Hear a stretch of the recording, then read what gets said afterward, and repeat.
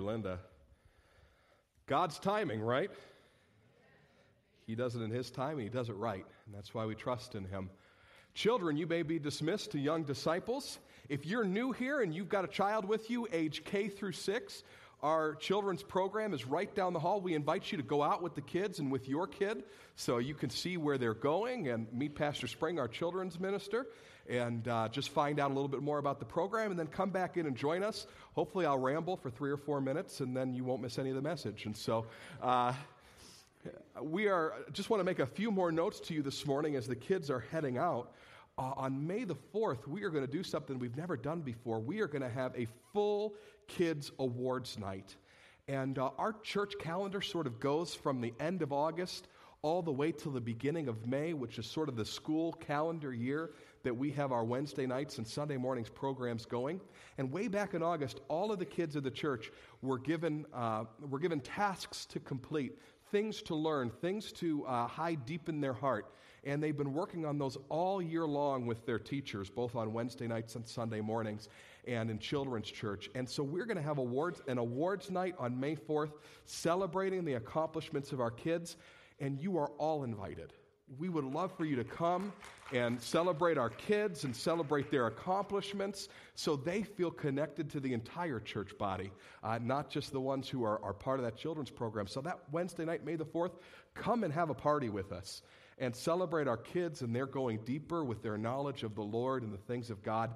It's a great way to show the kids of this church that we love them and that we affirm them and that they are on the right track serving the Lord. And so we would love all of you to be there. You don't have to be a parent. We would just love you to come and celebrate. Bring a couple of throat lozenges so you can scream the whole time, and we'll go from there.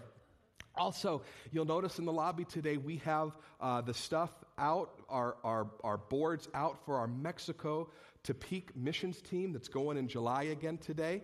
That's out because we would love for everybody in the congregation to partner with that missions trip, to become a sponsor to at least one of the people who are going in July. So today, we would love for you, after you leave today, to stop by and take a look at the folks who are going on the trip. There's a 3-month commitment you can make to pray and financially with these people, and it's not a set commitment, so you can commit anything that you can financially towards folks, but we would love for you to have some skin in the game, if you will, with our team that's going to Mexico. And listen, if you don't have 2 nickels to rub together right now, they have told us, please have people sign up to do sponsorships of prayer. It's not just about money. You know, God's going to supply the funds for this team to go. When God calls you to do it, it gets done. And so if you're not in a place right now to do it financially, that's cool. But you need to sponsor somebody in prayer and be praying for health and for strength and for God to build them up and to create in them that powerful ministry tool that He's going to use into Peak this year. We have had a wonderful time as a church partnering with Pastor Josh Rice and his wife Julie and La Fuente Ministries in the past 5 years. We're only going to continue that partnership and help La Fuente as they build more churches in Mexico. And so what a great opportunity for our team and what a great opportunity for our church moving forward. And then one more thing before I have you open your Bibles to Acts chapter 2 today. For those of you young adults who maybe have not got plugged in with FM, you're in that 18 to 30 age range, and you have not got plugged in with our young adult ministry, maybe you work Wednesday nights, Pastor Otto and the team would like me to announce that there is now a Sunday morning opportunity for young adults here at the church in the young adult room.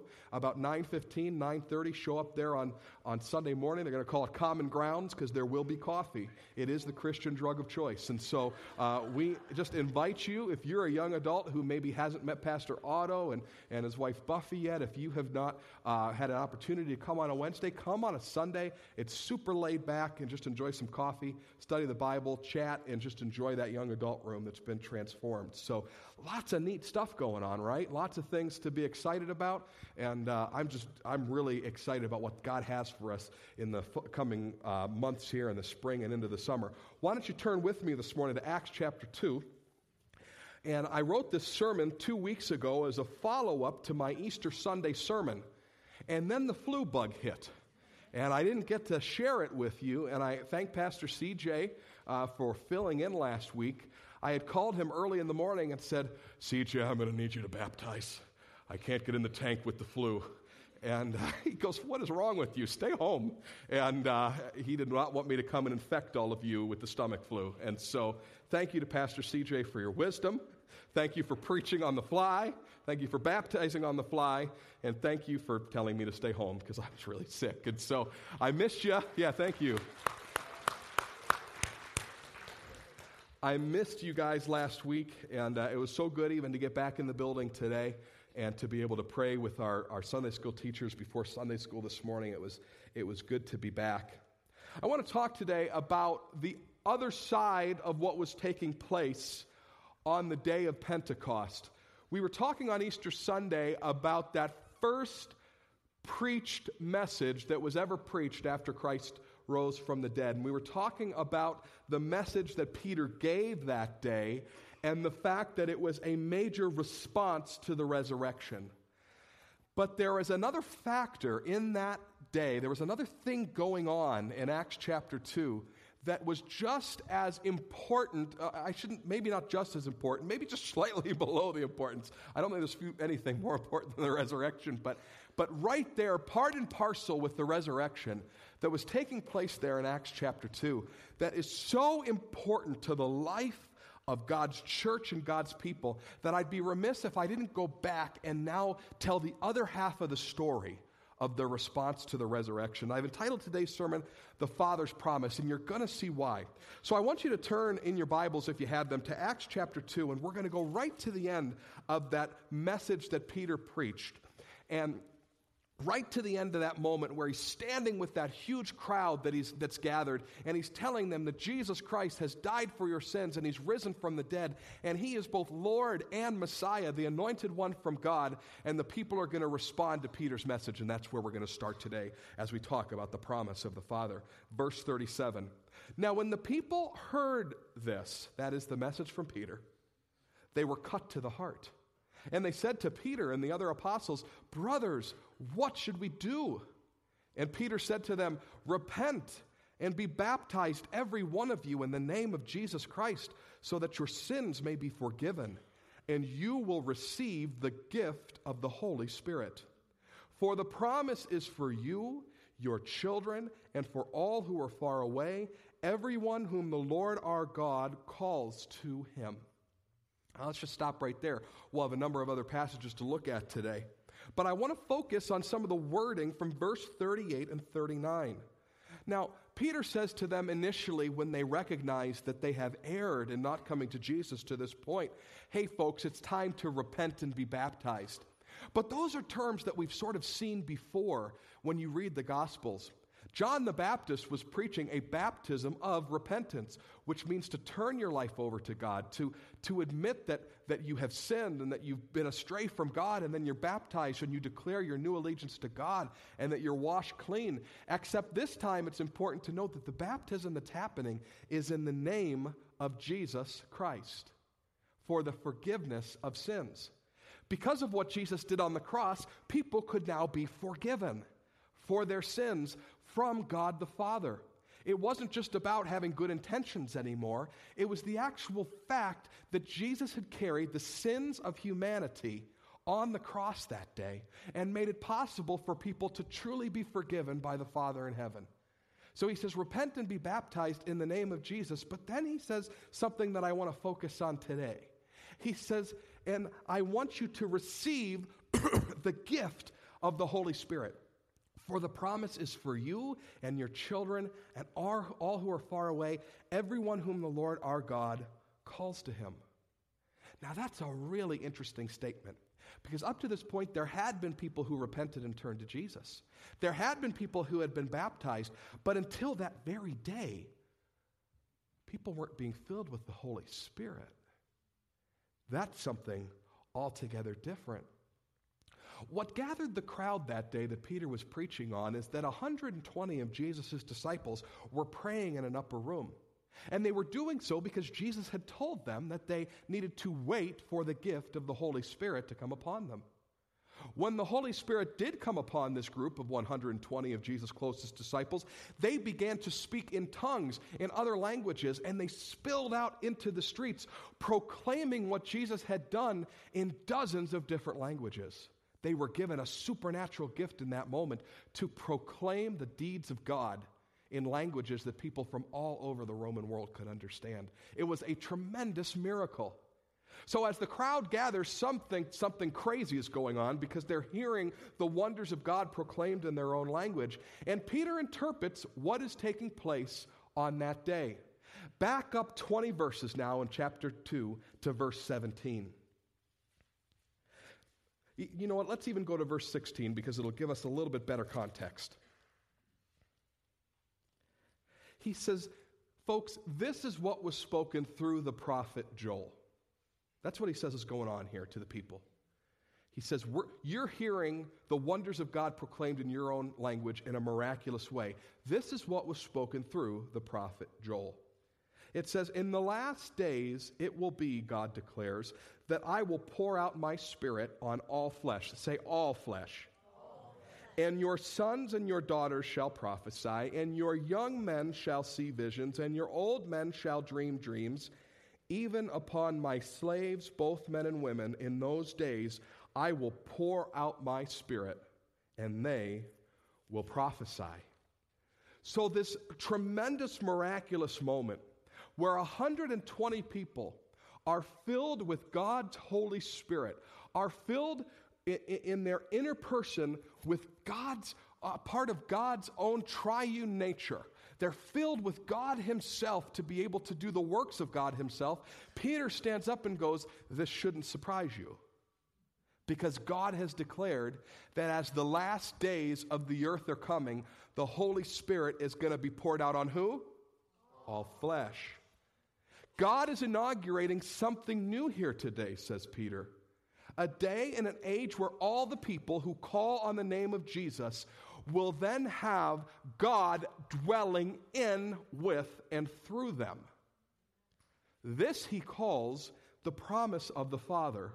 This he calls a gift for all. Now, why does he call it a gift way down there in verse 38 and 39?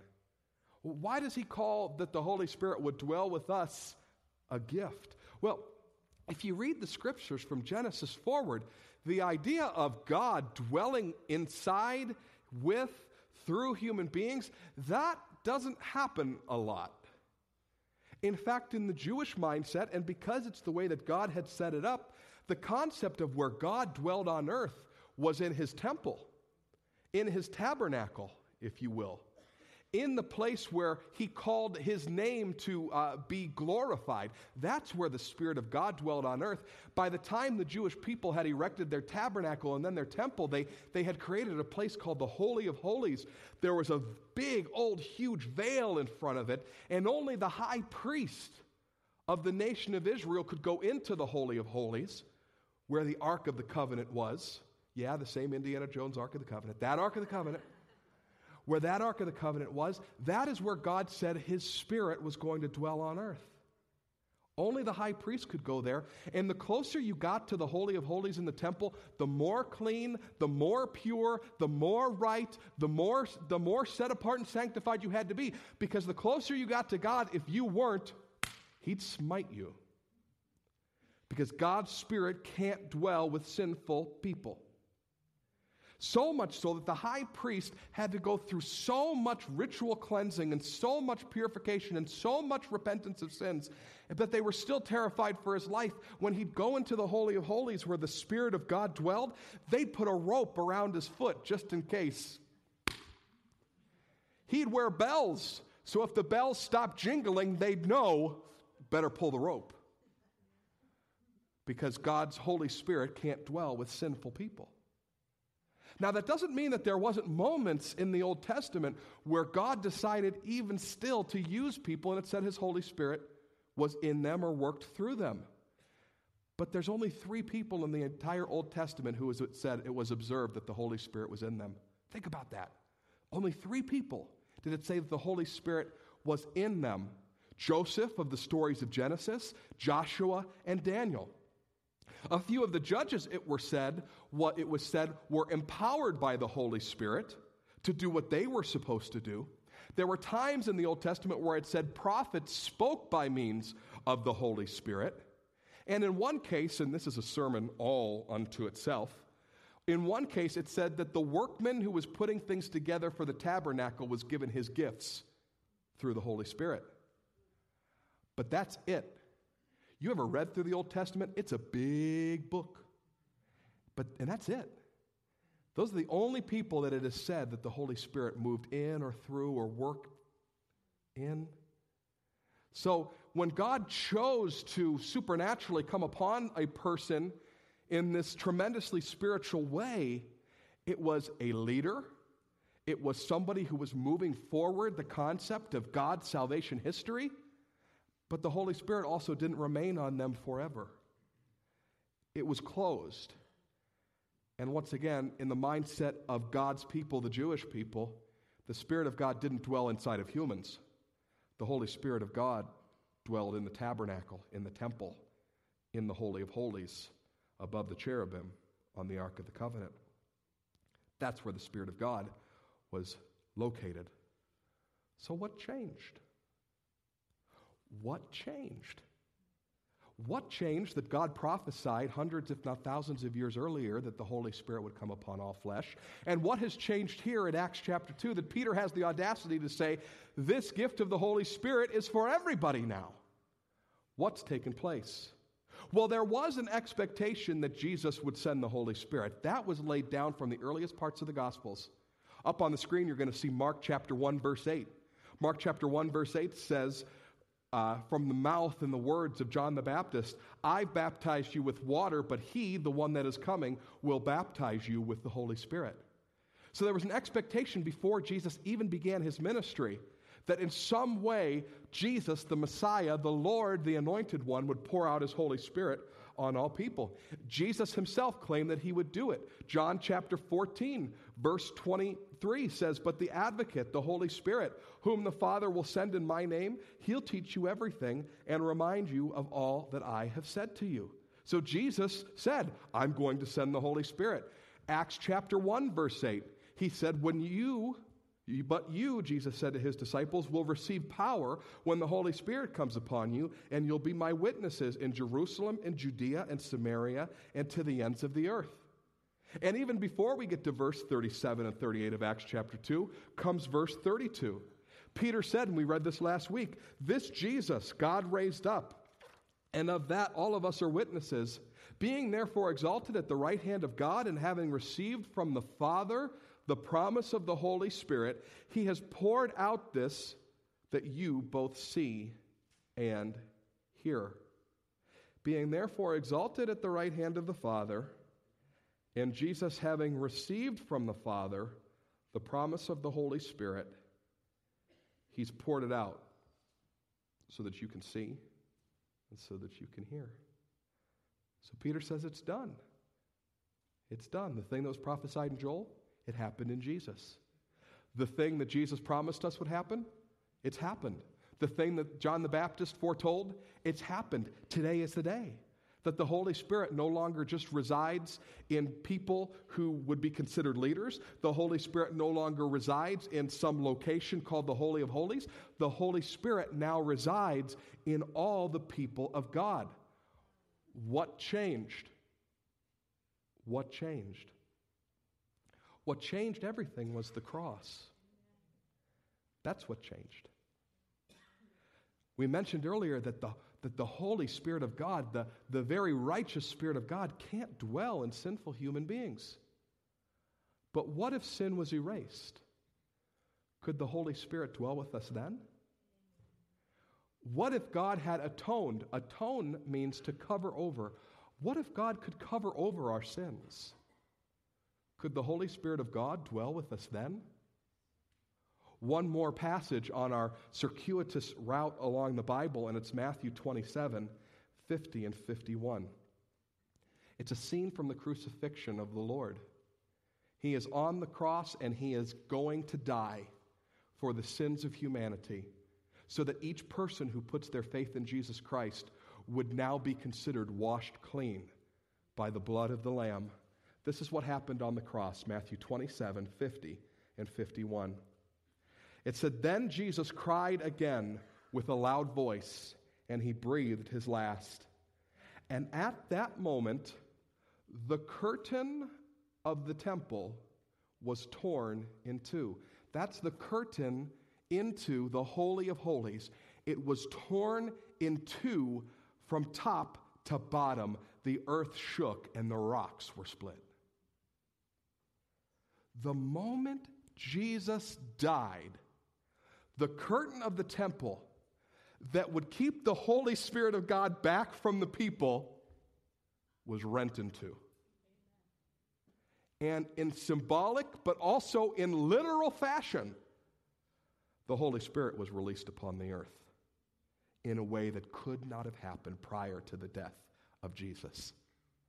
Jesus had fulfilled the righteous obligations of the law. Jesus had made a way for human beings to be declared righteous in his name. And now the Holy Spirit just needed willing souls now to fill up, to begin to do the work of God. That's what took place on the cross. That's why it says when Jesus was exalted to the right hand of God, when he ascended into heaven, God the Father looked at God the Son and said, "You can send the Holy Spirit now. Because people are righteous in my eyes. You paid the price for their sin." That's what changed. And that's why the Holy Spirit is a gift. We couldn't have earned God's presence in our lives. We certainly couldn't earn salvation. That's what every church for 2,000 years of Jesus Christ is based on. The idea that we couldn't earn salvation, Christ had to do it for us.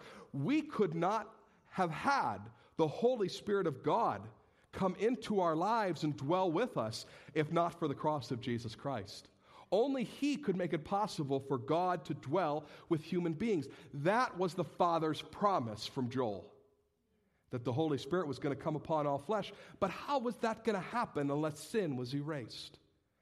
You say, Pastor Matt, you have been leading us on a circuitous theological route this morning. I know. But it's important stuff for us to know. It's important things for us to recognize. That God had such an elaborate, but also such a powerful plan by which he was going to pour his Spirit back into human beings. And part of that, most of it, all of it, had to do with the concept of Jesus erasing our sins so that God could come and dwell with us. That is a gift, and that is the promise of the Father. Why am I telling you about it today? Because the gift is for all. For all. Look at our key verses once again. Look back down to verses 38 and 39 of chapter 2. He says, let's just look at verse 39. For the promise is for you and for your children and for all who are far away, everyone whom the Lord our God calls to him. That's who the promise is for. Not just Joseph and Joshua and Daniel and a few of the prophets, but for all people. That's who God wants to pour his Spirit upon from this point forward. The problem that so many of us have when it comes to accepting this gift and operating in this gift is we believe that it is somehow inaccessible to us. That God's presence leading and directing our lives is somehow something only for the spiritual people, for the leaders among us. But God inaugurated the age of his church with Peter preaching to the masses, all flesh this Holy Spirit is for. We were talking in new members class about the concept of a kingdom of God mentality just about an hour ago. And there's a lot of times in churches where people will say things like, I'm so glad that the Spirit of God is leading and directing the leaders of our church. But to have a kingdom of God mentality like we want here, we as the leaders of the church want to be able to say, we are so glad that the Spirit of God is leading and directing our people in their spheres of influence. That's what was being inaugurated that day. Not just the power of God to come upon the apostles to found the church, but the power of God to come upon anybody who calls on the name of Jesus, so that the effective will of God on earth would go to every continent, every nation, every tribe, and every tongue, that people might know that there is salvation in the name of Jesus Christ. That's what was taking place on that day. The Holy Spirit was no longer being held just for the leaders, or your presence could only come in, you could only come into that presence if you were the high priest. But everybody could come into the presence of God and have the presence of God come to dwell with them. We as Christians should not be thinking, I'm so glad that the Holy Spirit directs Billy Graham and Rick Warren and Francis Chan. We should be going, I am so glad that the Holy Spirit directs me, guides me, leads me, empowers me, gifts me. I love the prophecy from Joel, because he doesn't start with like us, the kids went away, now we have serious church up here. What does he say? Your sons and daughters shall prophesy. He starts with the kids, because the Holy Spirit is going to be poured out on even the children, verse 39 of Acts chapter 2. The promise is for even children that the Holy Spirit can dwell in and use. And I love that if we go back up to that prophecy from Joel, he says, even on slaves in the first century A.D., no rights, no property, devalued as human beings. Even on slaves I'll pour out my Spirit, both men and women. Age, socioeconomic status, gender, race, all erased in one moment by Father God. That's what all flesh means. And that doesn't just mean the spiritual people. That means you. People read Matthew, the Beatitudes, Matthew chapter 5, verses 1 and following. And the first beatitude is what? Blessed are those who are poor in spirit. And when you read that, just in a reading in your home, you might think, blessed are those who are depressed, poor in spirit. But there is a history behind those Beatitudes in terms of the way Bible scholars have always interpreted it. And it wasn't interpreted that way. They interpreted it in the earliest days of the church, blessed are those who don't think they're very spiritual, who are poor in spirit. You have to understand that message that day in Matthew chapter 5, those Beatitudes, that was preached to what was called the Am Haaretz, the people of the land, the really poor people who were farmers of their very own little piece of the earth, who would never get out of their poverty. He was preaching to them, blessed are you who are poor in spirit, for yours is the kingdom of heaven.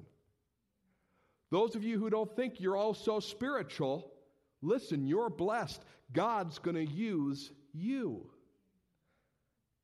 Now you say, Pastor Matt, you say this as a pastor. You do spiritual stuff all the time. No, I don't. I watched the Cavs lose last night. I am not in some ivory tower with quill and pen and parchment paper writing out psalms to the Lord every day. In fact, I have to tell you, when I felt the call into the pastorate, one of my biggest fears was becoming a spiritual person. Because to me, spiritual meant weird. Because I've met some weird spiritual people. I was afraid that I'd no longer be able to tell jokes, have fun, be the life of a party or two. If the Spirit of God were to come on me the way it said, the Bible says it can come on people. And I recognized that, well, I didn't recognize then, I recognize now that God had me right where He wanted me. Because I was poor in spirit. I had a spiritual inferiority complex. Those are the people God wants to use. People who don't think they're religious. People who aren't convinced that they are super spiritual. Those folks, when God pours His Holy Spirit into their lives, they're changed forever. because they're a blank canvas for God to write on. That's what God wants to do in you. You who say, I can't be spiritual, I can't pray, I can't lead my family the way some of these other folks lead their family, I can't minister to my coworkers the way some of these other people minister to their coworkers. You know what I say to that? Wrong, but good. You're right where God wants you. Because He wants to take you today and speak into your ear and say, I said all flesh. That means you. And I wasn't trying to be spiritual by that. That was just that was not like, I didn't feel like the Holy Spirit would, anyhow. So, he meant you. He meant you. You don't want to be weird? Don't worry about that. You already are. You're already weird. Okay? You know what? When God, and now all the super spiritual people are going to yell amen. When God makes you weird, that's a good type of weird. See? There they are, all the super spiritual people. They all sit over here, right? No, I'm kidding. Right? When God begins to use you the way He can and the way He desires to, that is such a gift. And when the Holy Spirit comes into your life and begins to use you in ways that you couldn't even imagine being used before, you recognize that it's a gift from your Father. He sent His Son not only so that your sins would be erased, but that you would have meaning and purpose being directed by His Spirit the rest of your life. That's what He meant for you. That's a gift. That's the promise of the Father. It doesn't end at the sinner's prayer, folks. It begins at the sinner's prayer. For those of you who don't know what the sinner's prayer is, that's what Christians for a long time have called that prayer where you commit your life to Christ. It doesn't begin there. Or it just begins there. It doesn't end there. He wants His Holy Spirit to come upon you and begin to use you to do the things that God puts you on this earth to do. God's whispering in your ear today saying, listen, I said all flesh, and maybe you should be open to what Pastor Matt's talking about. I want to encourage you today, allow God to awaken your spiritual man or woman. Allow God to do that. That takes place in the place of prayer. That takes place in a place of humility, knees on the ground, bent before the Lord. That takes place when you say, God, I'm at the end of myself. I am a blank canvas. Begin to write your story of my life. It takes humility to say, God, I want you to take control. I'll tell you, the day that I asked God to take control was the greatest day of my life. I'd already been baptized, folks. I'd been in the church my whole life, but there was a day where I said, Holy Spirit, take control. Do with me what you will. That changed everything. And it can change everything for us. Let God awaken your spiritual man or woman. Begin to pray before like you've never prayed. Make it an expectation every day that when you come into the house of God, that this is a place of prayer. Make it an expectation that your house is a place for the Spirit of God to move and dwell. Let God awaken your spiritual man or woman. Prophets were people who spoke and acted for God. And that's what Peter says from Joel chapter 3, that, or here in Acts chapter 2, from Joel chapter 3, that we become. We become, when we come to Jesus Christ, people who speak and act for God now. There was a problem, and it's part of the problem that Jesus took care of on the cross. We can't do that on our own. And we can't do that in our own strength. And that's why God had to send His Holy Spirit. Church is not about becoming a better person. It's becoming the person God designed you to be. That's what church is about. You might become a better person along the way. I hope you do. I hope I do too. But church is about becoming the person that God designed you to be. And that has nothing to do with trying to do more or trying to do better. Only God's Holy Spirit leading and directing your life can help you to become the person God designed you to be. God's calling out to some of you today. Some of you who have never sort of released this moment. You've prayed that prayer, you've sung those songs, and you've been baptized, but you have never said, Holy Spirit, I surrender. But there's also a strong contingent of folks in the room today that your life is not very submitted to what God wants you to do. You do go to church, you do try to do right, you do read your Bible on occasion, but this gift from the Father is not in operation. It's not going on because your prayer life is maybe a little bit non-existent.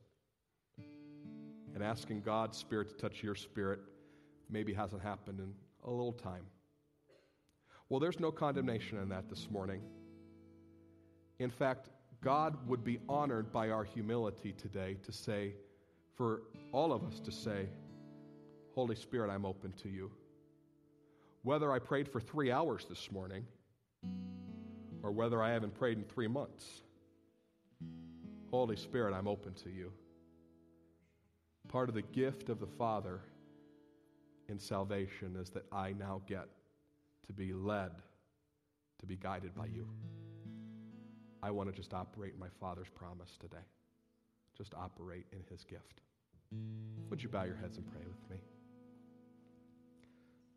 Elders, if you'll come, take your places in the altar. Here at VLC, we always have a time of prayer and commitment to end our services. And we believe that there's power in moving towards God. We believe that there's strength in the symbolic act of kneeling before God. And we also believe, according to James chapter 5, that the elders, the leaders of the church, are tasked with praying over God's people. And so that's what we're going to do today for just a few moments before we close. But today, if today's a day to pray for you, because you recognize that you desire God's Spirit, that gift that he has for you, to awaken, to be there more than it is today, I want you to join me in this altar today. I'd like you to come. If you want an elder to pray for you, go stand in front of one, and he will. And if you don't want an elder to pray for you and you just want to pray, you come kneel at this altar or come stand at this altar and just pray, and they won't get in your face.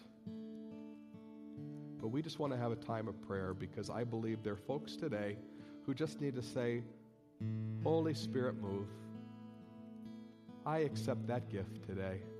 I'd like to be prayed for. I'd like to pray and submit my life to God's direction once more. I also want to open these altars today to those who are sick in body and who have need. We want to pray for you today and use this time as the Lord would direct. But I'm just going to invite you today, if God's speaking into your life, as I begin to pray, you come. I'm going to pray in just a moment. If God's speaking to you, you come. And don't be nervous or scared about what people are going to think about you. You just move towards God and say, God, I'm just going to pray with you today. I'm just going to pray with you today here in this altar. Would you pray with me? And as I pray, you can come. Heavenly Father, we thank you for the gift that you've given us. We thank you for the gift of salvation, holy moly, that we are made right with God through his Son who died for our sins. But just as much today, we thank you, God, that when we give our lives to Christ Jesus, you now want to direct and lead and guide us. Thank you that you made a way for the Holy Spirit of God to come and dwell with us. God, I pray today that you would pour out that gift in this place, that people who submit their lives and their hearts to you would be filled up with the very presence of God, and that your guidance and your leadership and your voice and your direction would awaken in their lives. God, I thank you for who you are and what you're going to do. 120 knelt and prayed. 2.2 billion are a result. Lord, we thank you for who you are and what you can do. when we submit our spirits to your Spirit. Just move in this place in the next few moments, Lord Jesus. Pour out your Spirit upon your people.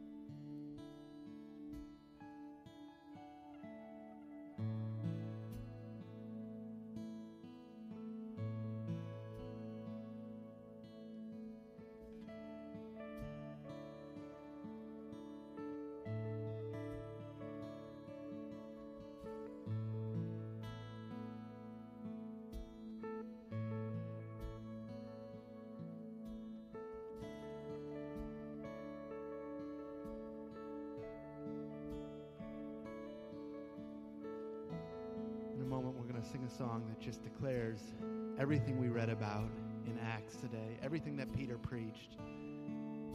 But it's also a response that just says, God, because your Spirit is for all people, we ask that you would have your way in us. Whatever you want, whatever you ask, our lives are yours. Would you just stand with us this morning, and we're going to sing one more song of declaration to the Lord.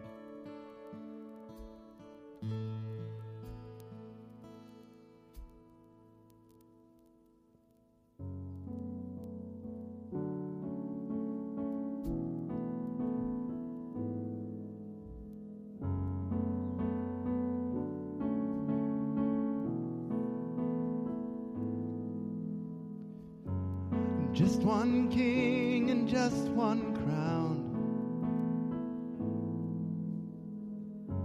could rule and reign here till the darkness has bowed down. So hear your people as we pray and humbly seek your face. Let's seek it out tonight. We seek your face. Whatever you want, whatever you ask, our lives are yours. We gladly lay them in your hands. Set revival free in our surrendering. Come start a fire and let it burn. We're crying out till heaven fills the earth. Oh, oh, oh, oh,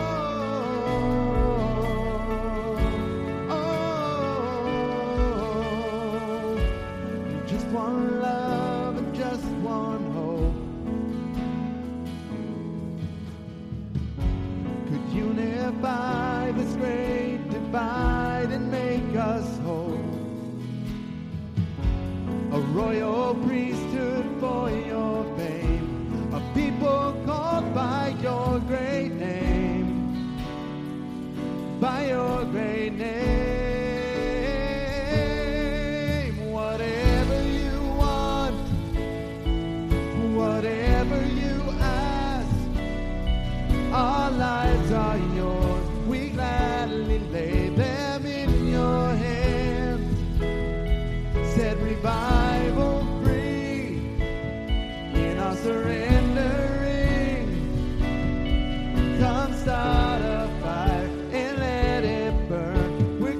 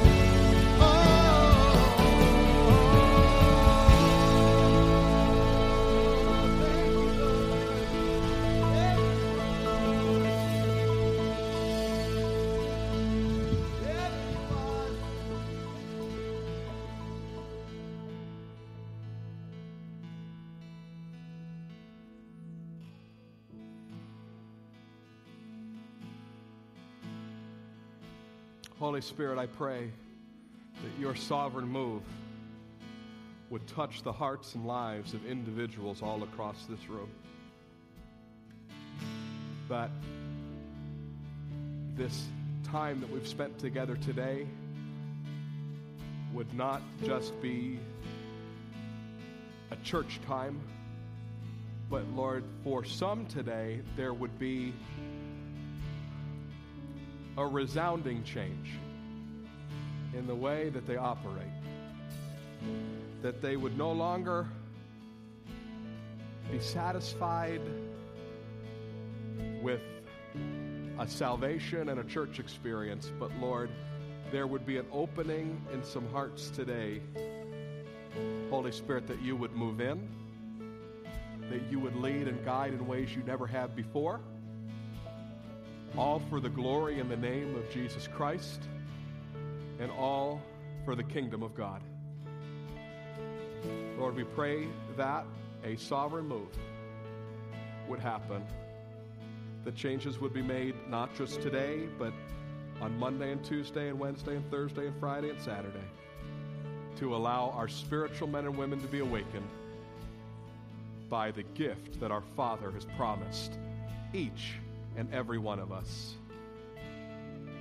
You say that you did not give us a spirit of slavery when you called us, Lord, but you gave us a spirit of son and daughtership that would have us cry, Father, Abba, Father, come into our lives and use us.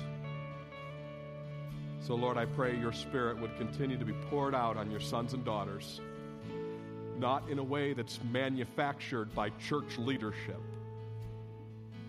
but one that is made possible by the head of the church, Jesus Christ, to his people. God, we thank you for the time that we've spent together today. We thank you for this, your church, that you've given us to be a blessing to one another. And Lord, we pray we would go from this place today seeking your Spirit in order to impact our world for the kingdom of God. Dismiss us today with your blessing. In the name of Jesus we pray. And everybody said, amen. Amen. God bless you.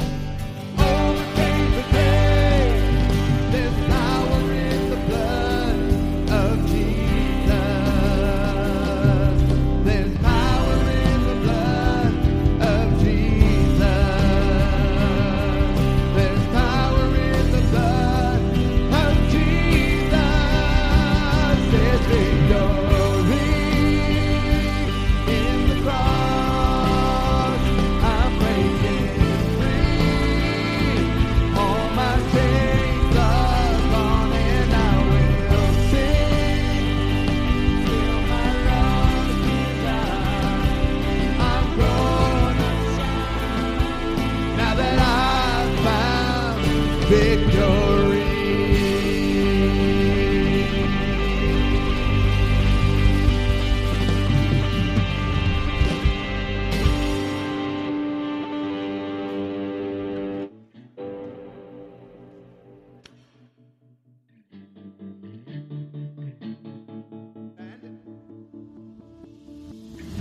want you as you